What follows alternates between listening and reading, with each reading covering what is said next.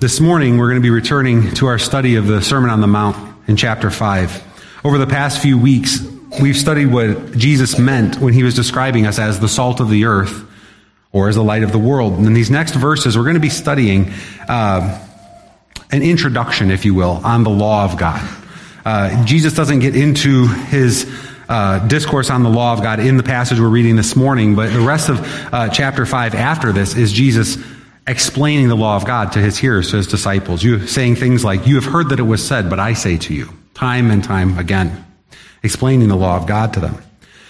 So this passage is a bit of an introduction to that, and he anticipates one of the objections that the Pharisees would have against him based on what he's about to say. And so he addresses that objection in our text this morning. And my hope is that we'll see that Jesus and the gospel are not at odds with the law. And that because of that, we shouldn't be at odds with the law of God either. Would you please stand now as we read the word of the Lord from Matthew chapter 5, verses 13 to 20. This is the word of the Lord, and it is eternally true. "You are the salt of the earth. But if the salt has become tasteless, how can it be made salty again? It is no longer good for anything except to be thrown out and trampled underfoot by men. You are the light of the world. A city set on a hill cannot be hidden, nor does anyone light a lamp and put it under a basket, but on a lampstand, and it gives light to all who are in the house. Let your light shine before men in such a way that they may see your good works and glorify your Father who is in heaven. Do not think that I came to abolish the law or the prophets. I did not come to abolish, but to fulfill. For truly I say to you, until heaven and earth pass away, not the smallest letter or stroke shall pass from the law until all is accomplished. Whoever then annuls one of the least of these commandments and teaches others to do the same shall be called least in the kingdom of heaven. But whoever keeps and teaches them, he shall be called great in the kingdom of heaven. For I say to you that unless your righteousness surpasses that of the scribes and Pharisees, you will not enter the kingdom of heaven." This is the word of the Lord. Thanks be to God. You may be seated. We're going to be spending our time today just on this passage where Jesus says, "Do not think that I came to abolish the law or the prophets. I did not come to abolish, but to fulfill." Here he's dealing with the law of God and the Pharisees and the scribes' understanding of the law of God, what it was and who Jesus was. And so before we get into the context of exactly what Jesus is meaning in this context, I want to talk a little bit about how Jesus fulfilled the law of God. He says, the sum of it is, I came to fulfill the law of God. And so the first question that ought to be on our minds is, how did Jesus fulfill the law of God? Well, he was born, he lived, and he died according to the law of God. In Galatians 4, verses 4 and 5, Paul says this, "When the fullness of time came, God sent forth his Son, born of a woman, born under the law, so that he might redeem those who were under the law, that we might receive adoption as sons." Have you ever wondered why Jesus came to earth, born as a baby through Mary? Did he not have the ability to come riding on a cloud or a chariot or just descending the way he went up? You realize he could have. It wasn't that he lacked power or ability to come in any other way. So why did he come, as this passage says, born of a woman, born under the law? Well, this passage tells us he came in that way so that he might redeem those who were born under the law. And so you and I, we are those who were born under the law. Born under the condemnation of the law. Born under the obligations to keep the law. Born under the penalty of disobedience to the law. That's you and that's me. And so if we're to be set free, redeemed from our failures, then our Savior had to come and be just like us. He had to be born under the law. He had to do all that it required. He couldn't come and say, the law doesn't matter anymore. I came to save you, and so we're just going to take the law and we're just going to set it aside. We're not going to worry about that anymore. I'm here to save you. He had to come. He had to take on our flesh. He had to be just like us, a man. facing temptations, so that we could be saved. If he had not done those things, he could not have saved us. While Jesus lived on earth, he kept the law, all of it. He did everything that it required perfectly. He didn't fail in any way. Sometimes I've wondered why Jesus celebrated the Last Supper. Was it just to teach us about communion? That was, he says, well, there's going to be this meal that they're going to have afterwards, so I need to teach them. So we'll give them an example, and we'll have a meal in the upper room to teach them. Now, that may be true, and I think there is some truth to it, the instruction of it. But why is it that Jesus and his disciples went up into the upper room and celebrated the Passover? Well, simply because they were observing the law and obeying it. His disciples came to him and says, Lord, where do you want us to go, to prepare for the Passover? They understood, after having lived with Jesus and ministered alongside of him for 3 years, we're going to do what the law says. Where do you want to have the Passover? And so you see, Jesus didn't come and say, I'm above that law. We don't need to worry about that law. Instead, he came and says, we're going to do what the law requires. It is true that Jesus, when he taught, often taught outside of the temple, but it's also true that he and his disciples after him first went into the temple and taught the law of God in the temple of God to the people of God. And finally, how did Jesus fulfill the law? Well, he fulfilled the law in his death. He died according to the law. Now you might say, well, no, he didn't. Jesus didn't need to die according to the law. I need to die according to the law, and you need to die according to the law. But Jesus, he didn't need to die according to law. And that is the gospel in a nutshell, is that you're right.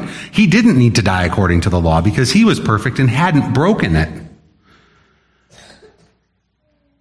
And yet he died according to the law in our place. He satisfied the wrath of God against us. He paid the penalty for our sins. He didn't come and wipe away the law and say, the judgments that God has against you, the sins that you've piled up, don't matter anymore. He came knowing that all of the sins that his people have committed throughout all time still matter in the eyes of God, and that they can't just be ignored. They must be dealt with according to the law. And what does the law say about those who sin? They must die. And so Jesus died to fulfill the law's requirement or punishment or penalty for sin. Not his sin, but our sin. And so Jesus, his birth, his life, his death, his resurrection, all of the Old Testament law and prophecies pointed to him. He was the fulfillment of the law. Some of you who have children, maybe that are not little, but maybe 4 or 5 or a little older, you may have had occasion to say to them that they should do something. And you may have gotten intense and said, you need to do this right now. I'm telling you, you need to do it. And you may have had your child look at you with this look on their face, and what their face is saying is, I can't. I can't. That face may also say, I want to. But they have some knowledge that they can't. And so they cry. And they get upset. They're exasperated. Because what's required of them is something that they can't do. And this is the law's role in our life, in the life of the people of God. It's to make us realize we can't do and haven't done the things that are required in it.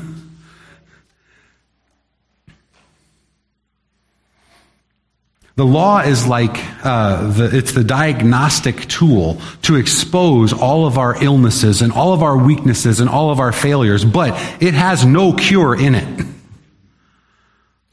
It has no cure in it. The law doesn't say, you've done all this bad stuff, look at all these things that are wrong. Now, if you'll just do these things over here, that'll all be fine. The law doesn't do that. What the law says is, you've got all these problems, you've committed all these sins, you've got all this stuff. Now, you must die. This is terminal.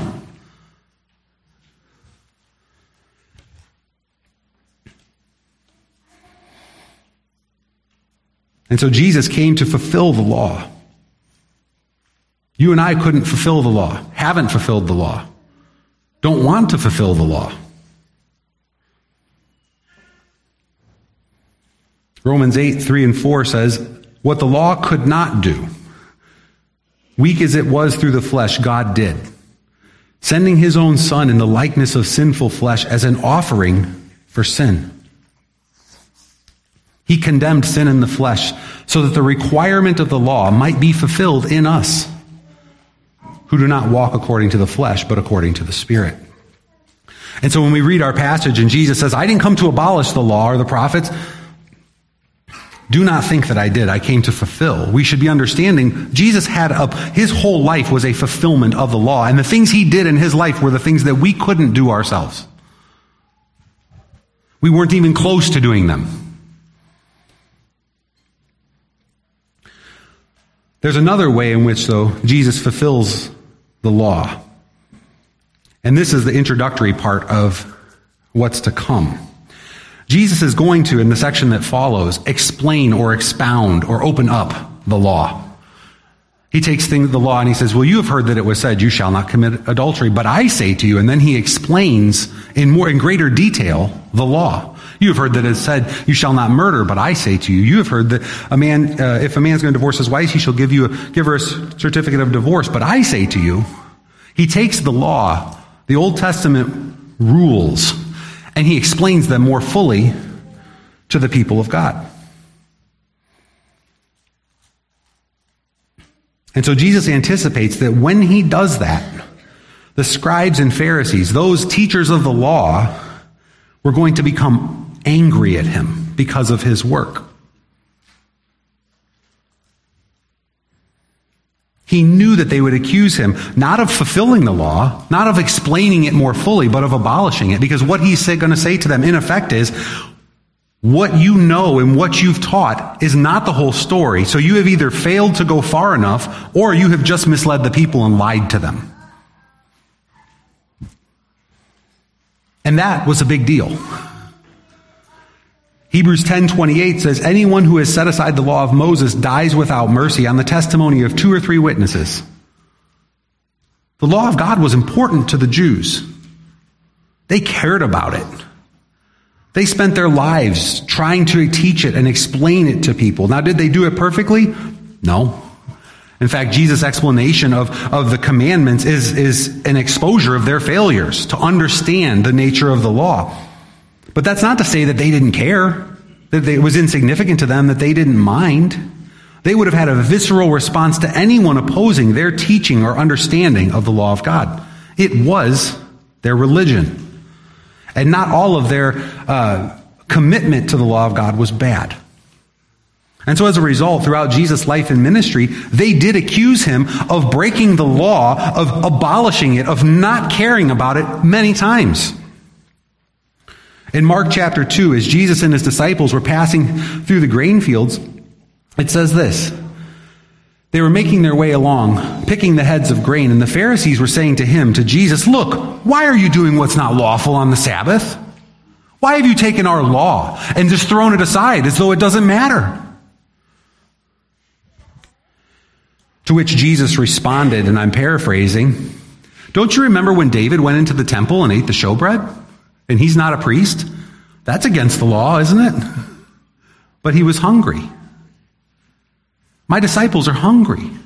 Is it so wrong for them to eat if they're hungry? Would the law of God prevent that? And of course, the answer is no.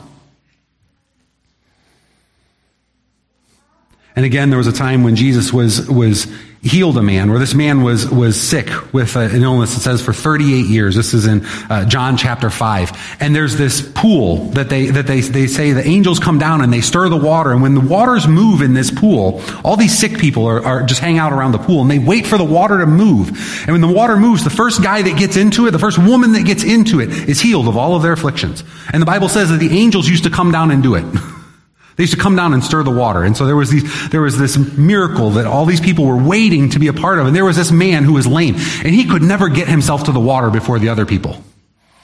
When the water would move, they'd rush. And this guy, he'd try, but he couldn't get there. So Jesus sees this man. And he says, what's wrong? And he says, well, I'm sick. I've been sick for 38 years, and every time I try to go get in the water to be healed, somebody else beats me to it. So here I am.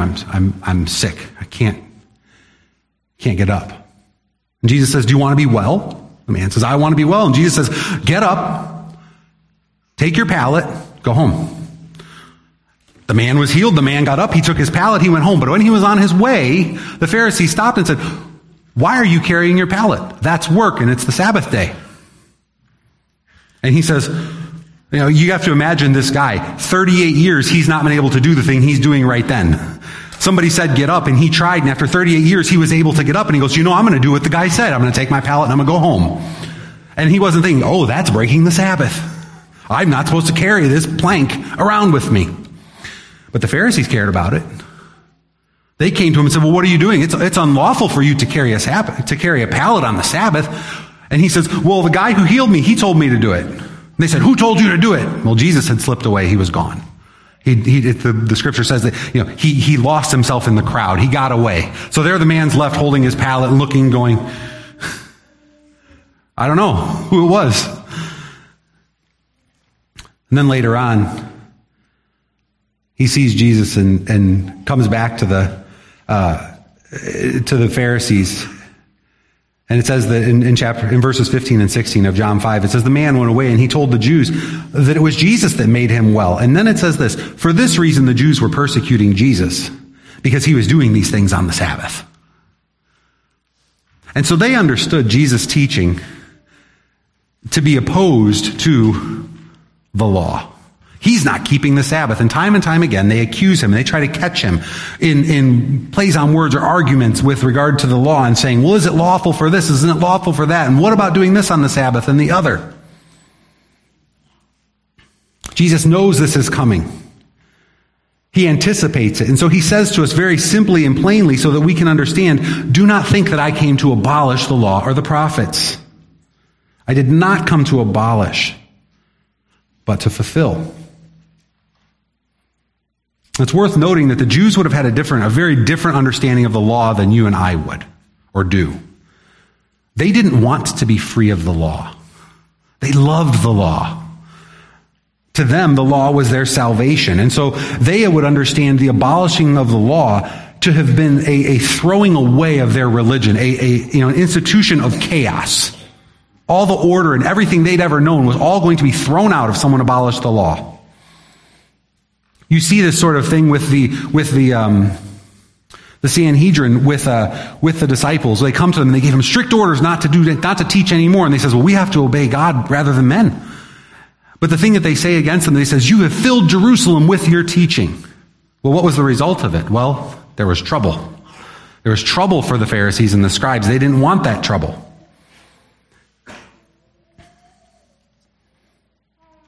And so the disciples, similarly to Jesus, were similar to Jesus in that the Jews wanted to kill them. They wanted to put down the opposition. They didn't want to be free of the law. They didn't want it thrown away. And so Jesus anticipates this and says, don't think that I came to abolish the law. I didn't come to throw it away. I'm going to oppose you, but not in a way that abolishes the law. Jesus never said to them, you're wrong. I think one of the most difficult things in this section, we'll come to it next week. He says to his disciples, unless your righteousness surpasses that of the scribes and Pharisees, you will not enter the kingdom of heaven. And you think they had righteousness about them? These people who wanted to put him to death had some sort of righteousness about them, something that we were supposed to look at and say, oh, I got to do better than that. I think we commonly would look at the scribes and Pharisees and we go, they're just hypocrites. There's nothing good there. There's nothing to be learned. They have nothing admirable in them.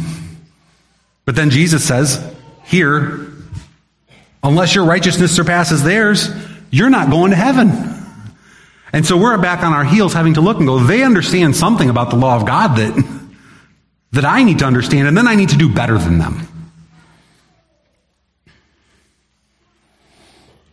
Jesus never said, don't worry about the law anymore, I'll take care of it. Or after I'm gone and I've died, it'll be fine. The law and the gospel, they fit together. I want to ask you a couple of questions. You may not answer them out loud, and that's fine, but I want you to think about them for a second. Who believes in and follows the New Testament? Like, whose holy book is that? Of course, we're all sitting here thinking, Christians, right? It's Christians.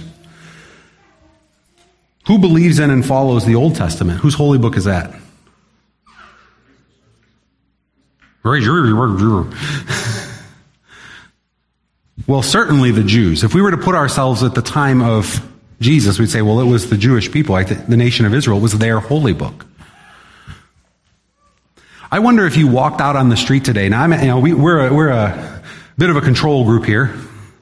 But if you went out on the street and you asked them and said, okay, whose holy book is the New Testament? And they say Christians. And you said, okay, well, whose holy book is the Old Testament? I bet you're as likely as not to have people say the Jews. And that the answer would not be Christians. Because we have the New Testament as opposed to or in opposition to the Old Testament. That was for them. This is for us.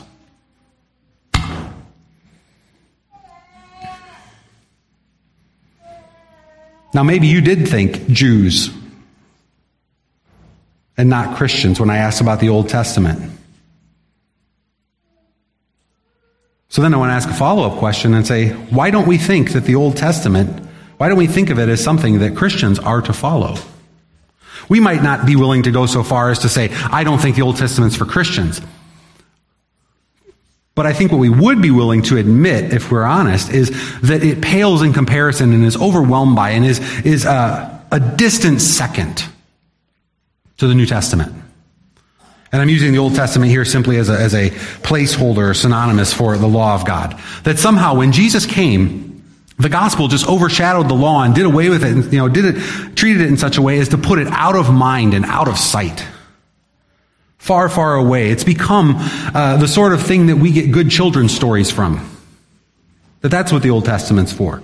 That it's there for us to learn about God's people in the past. It's sort of a historical document, if you will. It tells us about things that happened long ago to people who are not us. In light of the New Testament, it's just a distant memory. We have the gospel now. We don't need the law anymore. Jesus came and he lived and he died. He fulfilled the law. And so now it can be set aside.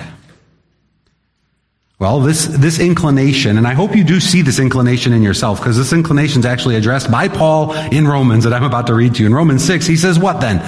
Shall we sin because we are not under the law, but under grace? Shall we take the law because Jesus came and died? Shall we take the law, just set it aside and say, we don't have to worry about that anymore? We can sin because Jesus died and we're under grace. Is that how we should live? Paul's response is, may it never be. May it never be that because Jesus fulfilled the law, we take the law and say, we don't have to be concerned with that anymore. Because we're under grace. Shall we sin that grace may abound? Paul asks again in Romans, and again he answers, may it never be. And so like the Romans, we're tempted and inclined not to worry about sin anymore because Jesus came. To say he dealt with all of that, and so I don't need to be concerned about the law of God anymore. It had its time and it had its place, but Jesus came and took care of it all. No longer my concern. Now, the law of God is something we could spend a lot of time talking about and learning about. And I just want to give you a very brief overview of the three types of laws that were in the Old Testament, because not all of them apply the same way in today's society. So what are the three categories of the Old Testament law? The ceremonial law, the judicial law, and the moral law. Okay? So when you think of the ceremonial law, you go, what was that? That was all of the temple rites, the garb that the priests wore, the sacrifices, the blood and the burning and the incense and the altar, and all of that stuff was part of the ceremonial law. What was the purpose of all of that stuff? What was the purpose of it? Does that have is there any reason for us to know anything about what the priests had to build and do and wear to obey the ceremonial law. Well, yes, all of that stuff pointed to Jesus. When you had to go bring your lamb and you had to bring it up to the priest, and I would describe the priests as butchers. The amount of time they spent covered in blood was a lot. And you had to take your lamb and you had to get the best one, the most valuable one to you, the one that could turn the most profit. And you said, okay, that's the one you have to give to God. And you say, okay, don't bring me the spotted one or the lame one or the old one. Bring me the nice, new, young, clean one. And you take it up to the priest, and you understood that there was a problem that this little lamb was supposed to pay for, was a payment for. And what would the priest do? Well, he'd kill it. And he'd cut it up. And he would burn portions of it. And they would eat portions of it. And you would get a portion of it.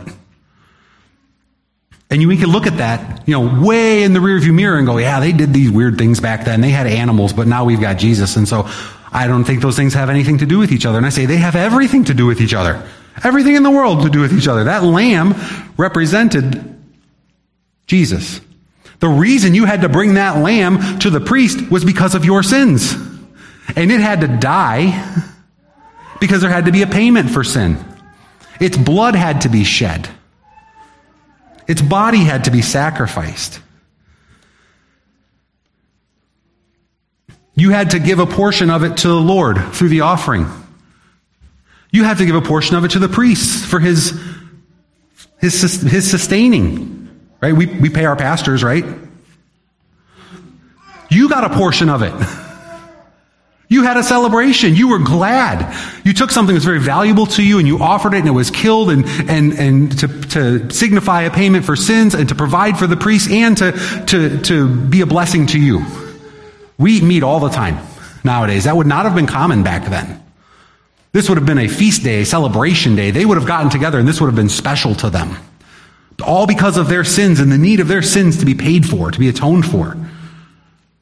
The priests had to dress in a certain way to be holy. They didn't walk around with bells and all this garb and this oil and all of these things regularly.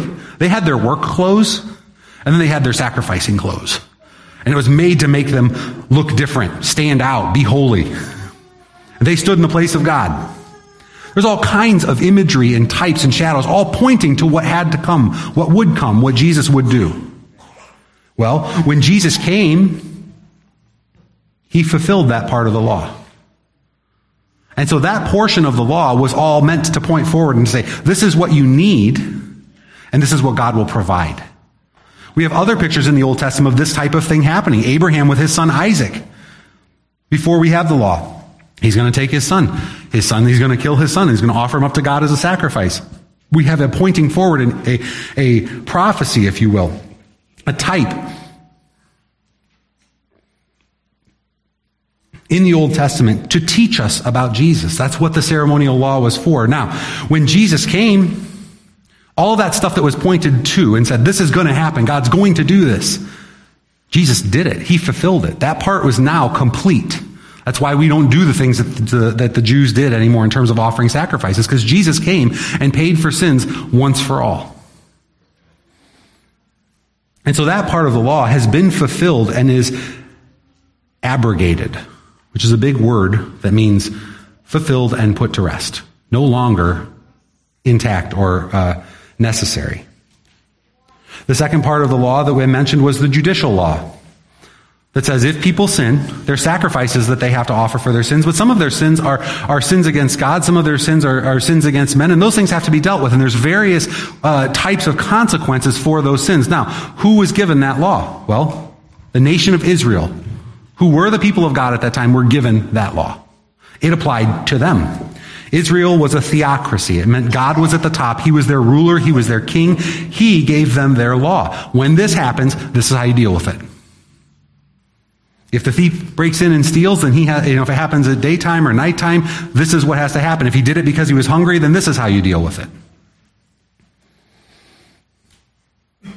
If somebody's bull breaks out and gores somebody, you deal with it this way. If he does it again, this is how you deal with it. It was a law given to them about how to govern their life and their affairs. God was their lawgiver. Those laws were unique to them. They were not meant to be cut and pasted across all of civilization.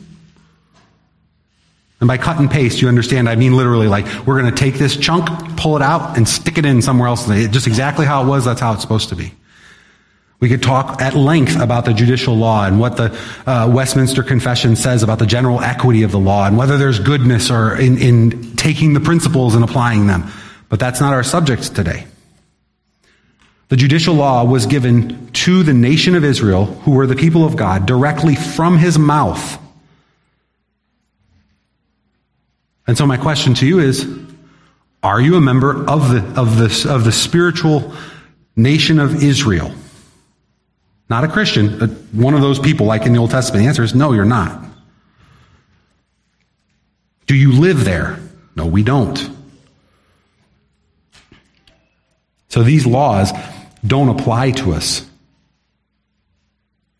Certainly not in the same way that they did when Israel was around. Now, the third type of law that was given was the moral law. These we see most clearly demonstrated in the Ten Commandments. And these are still intact today. They teach us how to live what God requires of us and have promises of blessing and warnings of judgment if we disobey them. Now, which is the one that we would most like to do away with today?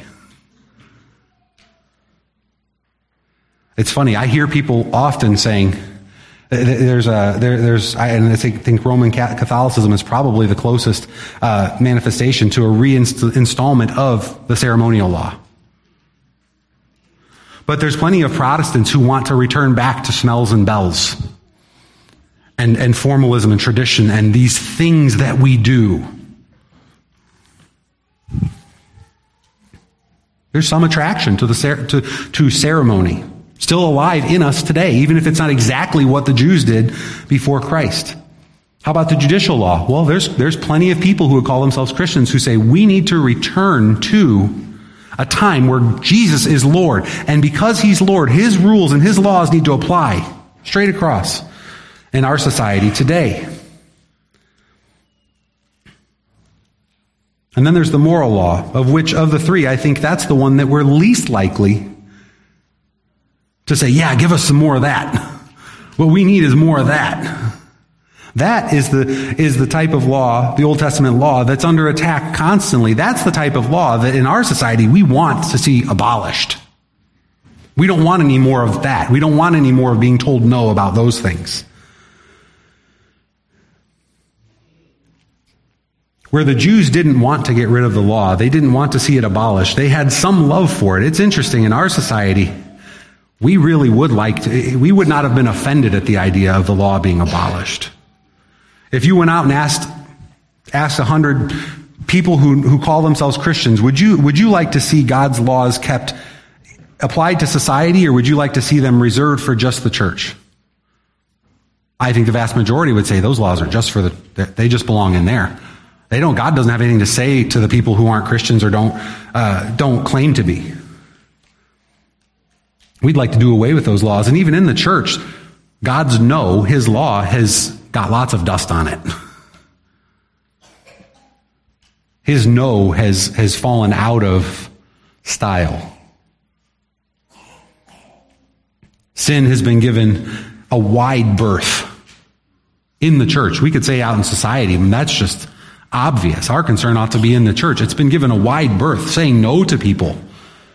Or God says. It's not the sort of thing you hear. And so we live in a time where our desire to have the law abolished has been, in many ways, fulfilled within the church. We don't want to be told no. We don't want to hear judgments. We don't want to be warned. What we want is the gospel, but what I say to you is you cannot have the gospel without those things. You cannot have it.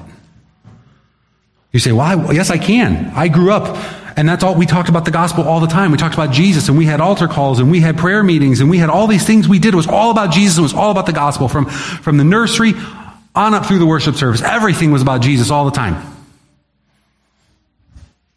And all I want to ask you is, what's the fruit of that type of ministry been? Has it produced disciples of Jesus? Or has it produced entitled men and women who are unwilling to be told no? Has it produced men and women that love God's word and who know it? Or has it produced a multitude of men and women who excuse sin and never say no? Because they're Christians. They would say, we don't do that because we're Christians. We need to have grace. But what we fail to understand is that grace is the answer to a problem. Grace doesn't make any sense and has no value apart from guilt. Understanding your guilt. Then grace means something. Then it has substance. But if you don't know that you've done anything wrong or that there's a holy God or that hell is real and you're going there and it's not the kind of place you'd ever want to spend a minute, let alone eternity, if you haven't felt that fire burning under your feet, grace is like, well, okay, I'll have some of that. Sure, it sounds good. You go through the potluck line. You say, well, I'll try some of this and I'll try some of that. Now, that's got green stuff. I don't want any of that. Well, that green stuff is the law of God that you need.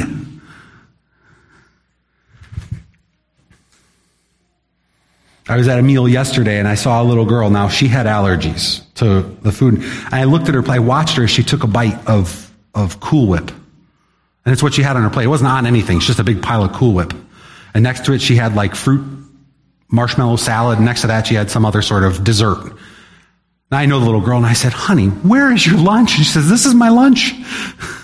There's no sandwich. There's no vegetables. There's no anything of substance. And she's a big old smile on her face as she eats the Cool Whip. And we laugh at it and we say, well, that's cute and that's sweet. And I said, honey, why aren't you eating any real food? And she said, because I'm allergic to everything else that's on the table. And I think that's a good picture of the church today. We are allergic to everything except the Cool Whip of the gospel. That's it. Now, I don't mind if a little girl with allergies can only eat the dessert. Her mom and dad can go get her some real food she can eat later. But you and I ought not to be allergic to the substance of the gospel. The law of God is the substance of the gospel. It is the foundation of the gospel. And if you don't have that, you have a gospel that's like a house built on sand. And as soon as the storm comes and the people who've believed in it face those trials, what happens to them? They collapse. Having no firm root, they're choked out.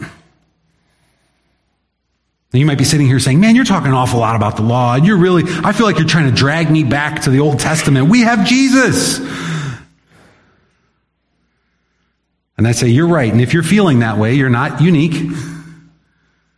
All you're feeling is the discomfort of realizing the things you've come to believe and become accustomed to are not the whole story. They're not the whole story. The law has a place, a vital place, in us coming to Jesus Christ. In Galatians 3, it says, before faith came, we were kept in custody under the law, being shut up to the faith which was later to be revealed. Therefore, the law has become our tutor to lead us to Christ, so that we may be justified by faith. Now, you remember when I talked about a child at the beginning, and I said, maybe you as a parent have said to them such a thing that they looked at you with big eyes full of tears and they go, Daddy, I can't do that. And if you're normal, what you thought was that I was saying you were being a bad parent. And there's a way to do that poorly. But that thing that your child felt in that moment, maybe you felt that as a child, that thing you felt where you go, I can't, is a good thing to feel. Provided that your father or your mother then says, you're right, honey. You're right. You can't. And I'm not saying these things to you because I want to crush you or because I want to discourage you or because I want you to be without hope in this world. I'm saying these things to you so that you realize there's an end to who you are and what you're capable of. You have needs that are beyond your ability to go get. That thing you can't do is obey. That thing you haven't done is obeying. I want you to know you can't do it. I want you to know that when you try, you still can't do it.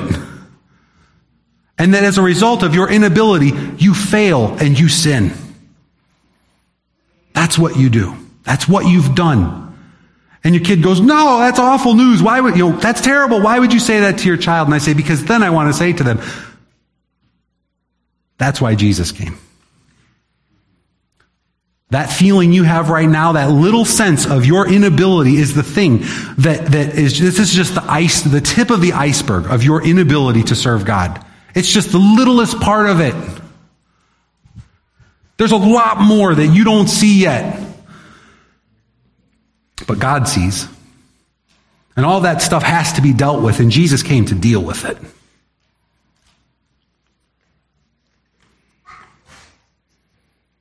And if you'll put your faith in him and you'll trust him, he will deal with it for you and before his Father.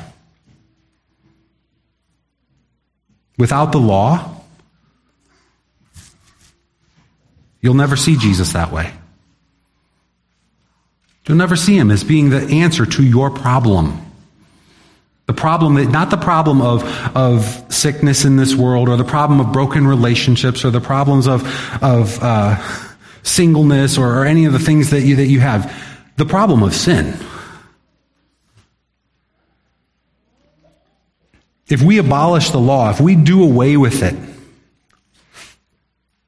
we don't just lose the law, we lose the gospel, we lose Jesus.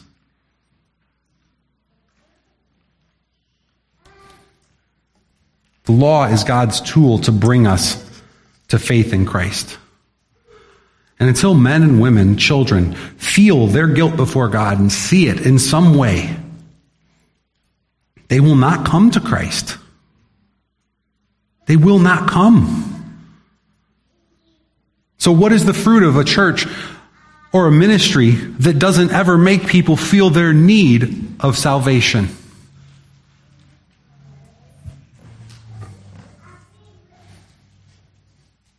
The fruit of their ministry will be that when difficulty comes in the lives of their people will fall away.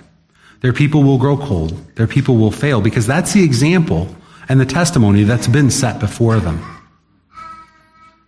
I was telling Vanessa last night about eschatology. Just a big word that means end times. And I said, my frustration with guys who are post-mill is that some of you may have no clue what I'm talking about. And just know that there are Christians out there who are all about Jesus coming back, and they're like, and he's going to come back, and it's going to be great, and we don't need to worry because of it. And I said, honey, what I think is that if you went to those men privately and you said, well, what would you do with people when they're actually suffering under the burdens of life in this world? The trials that they face, the hardships that they endure. Would you just tell them, well, don't worry about it because Jesus is going to come back and make it all right?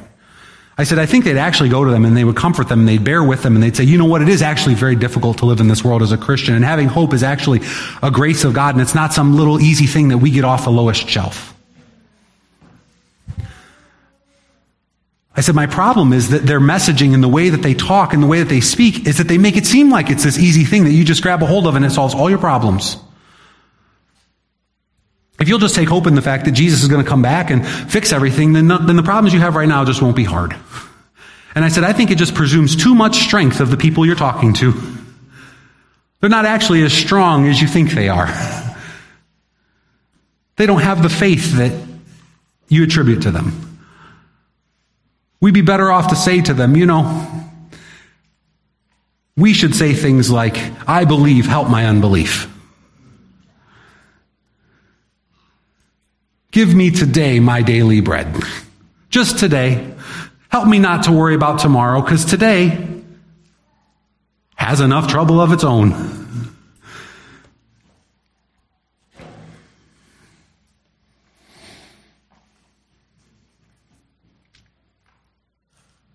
I think the reason we don't like the law is because it makes us feel bad.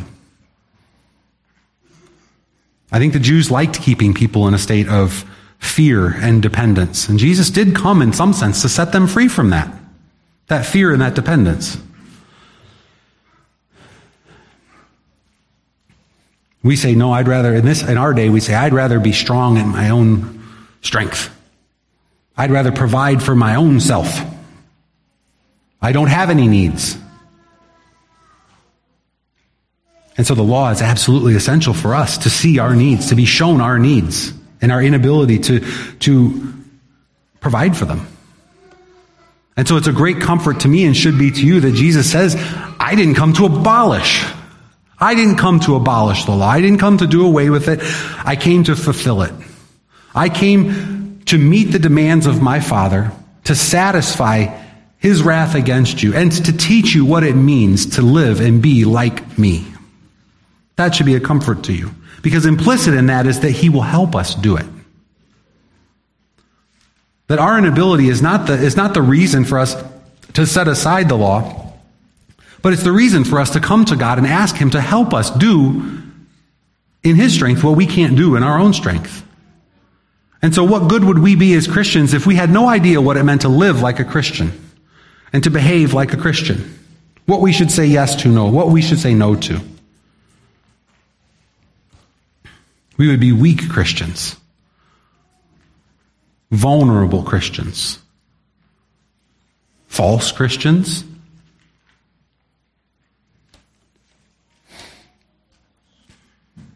So what's my application? What I want to do is simply exhort you to study the law of God. And I don't say that as though it is any way diminishes the gospel. I want you to study the law of God. You should read the Pentateuch, the first 5 books of the Bible. It's all fun and games except for a few genealogies from Genesis 1 through about Exodus 20. But once you get past Exodus 20, where the law is given, all of a sudden it becomes this tough slogging. Things that we're like, well, I don't know what that's about, what that means, and our eyes kind of glaze over. That stuff right there is what you need. If you went to the doctor and said, Doc, do some blood work and figure out what I'm deficient in. If I was your doctor and I did the blood work, I'd say, what you're deficient in is the law of God. You need an injection of it. Here's an example of it. I realized this in my family a few weeks ago. I won't ask you to raise your hand for sake of embarrassment. How many of you could name the 10 Commandments in order? Just think, could you do it? And confidently. Not like, well, maybe some of them. If you can't say with confidence, yes, I know the 10 Commandments in order, and I'd accept the short form. That's all the evidence you need that you don't know the law of God. And how are you going to love Jesus and become like him if you don't know the 10 Commandments? You should learn them. You really should learn them. Start with the short form and then learn all of them. Learn the whole thing. First commandment, you shall have no other gods before me. That's right. That's the short form. Learn the long form.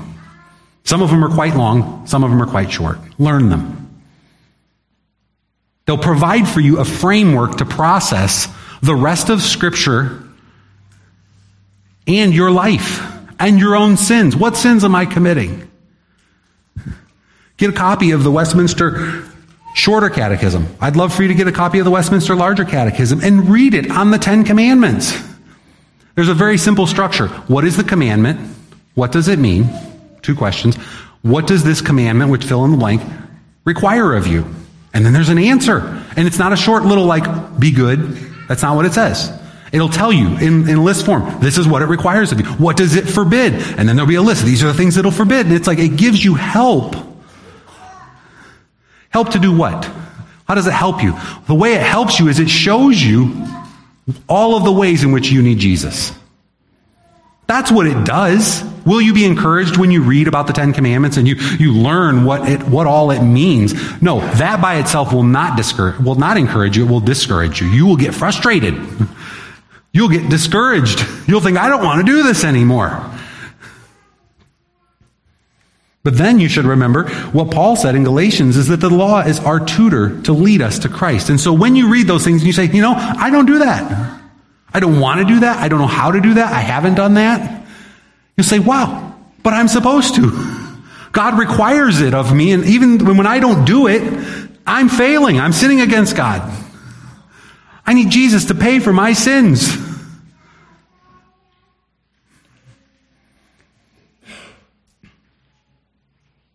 You could go on a lot longer. I would be content if you would read the Pentateuch without eyes glazed over and you would memorize the 10 Commandments. It would do your soul good. Do your soul good. So do it. Do it.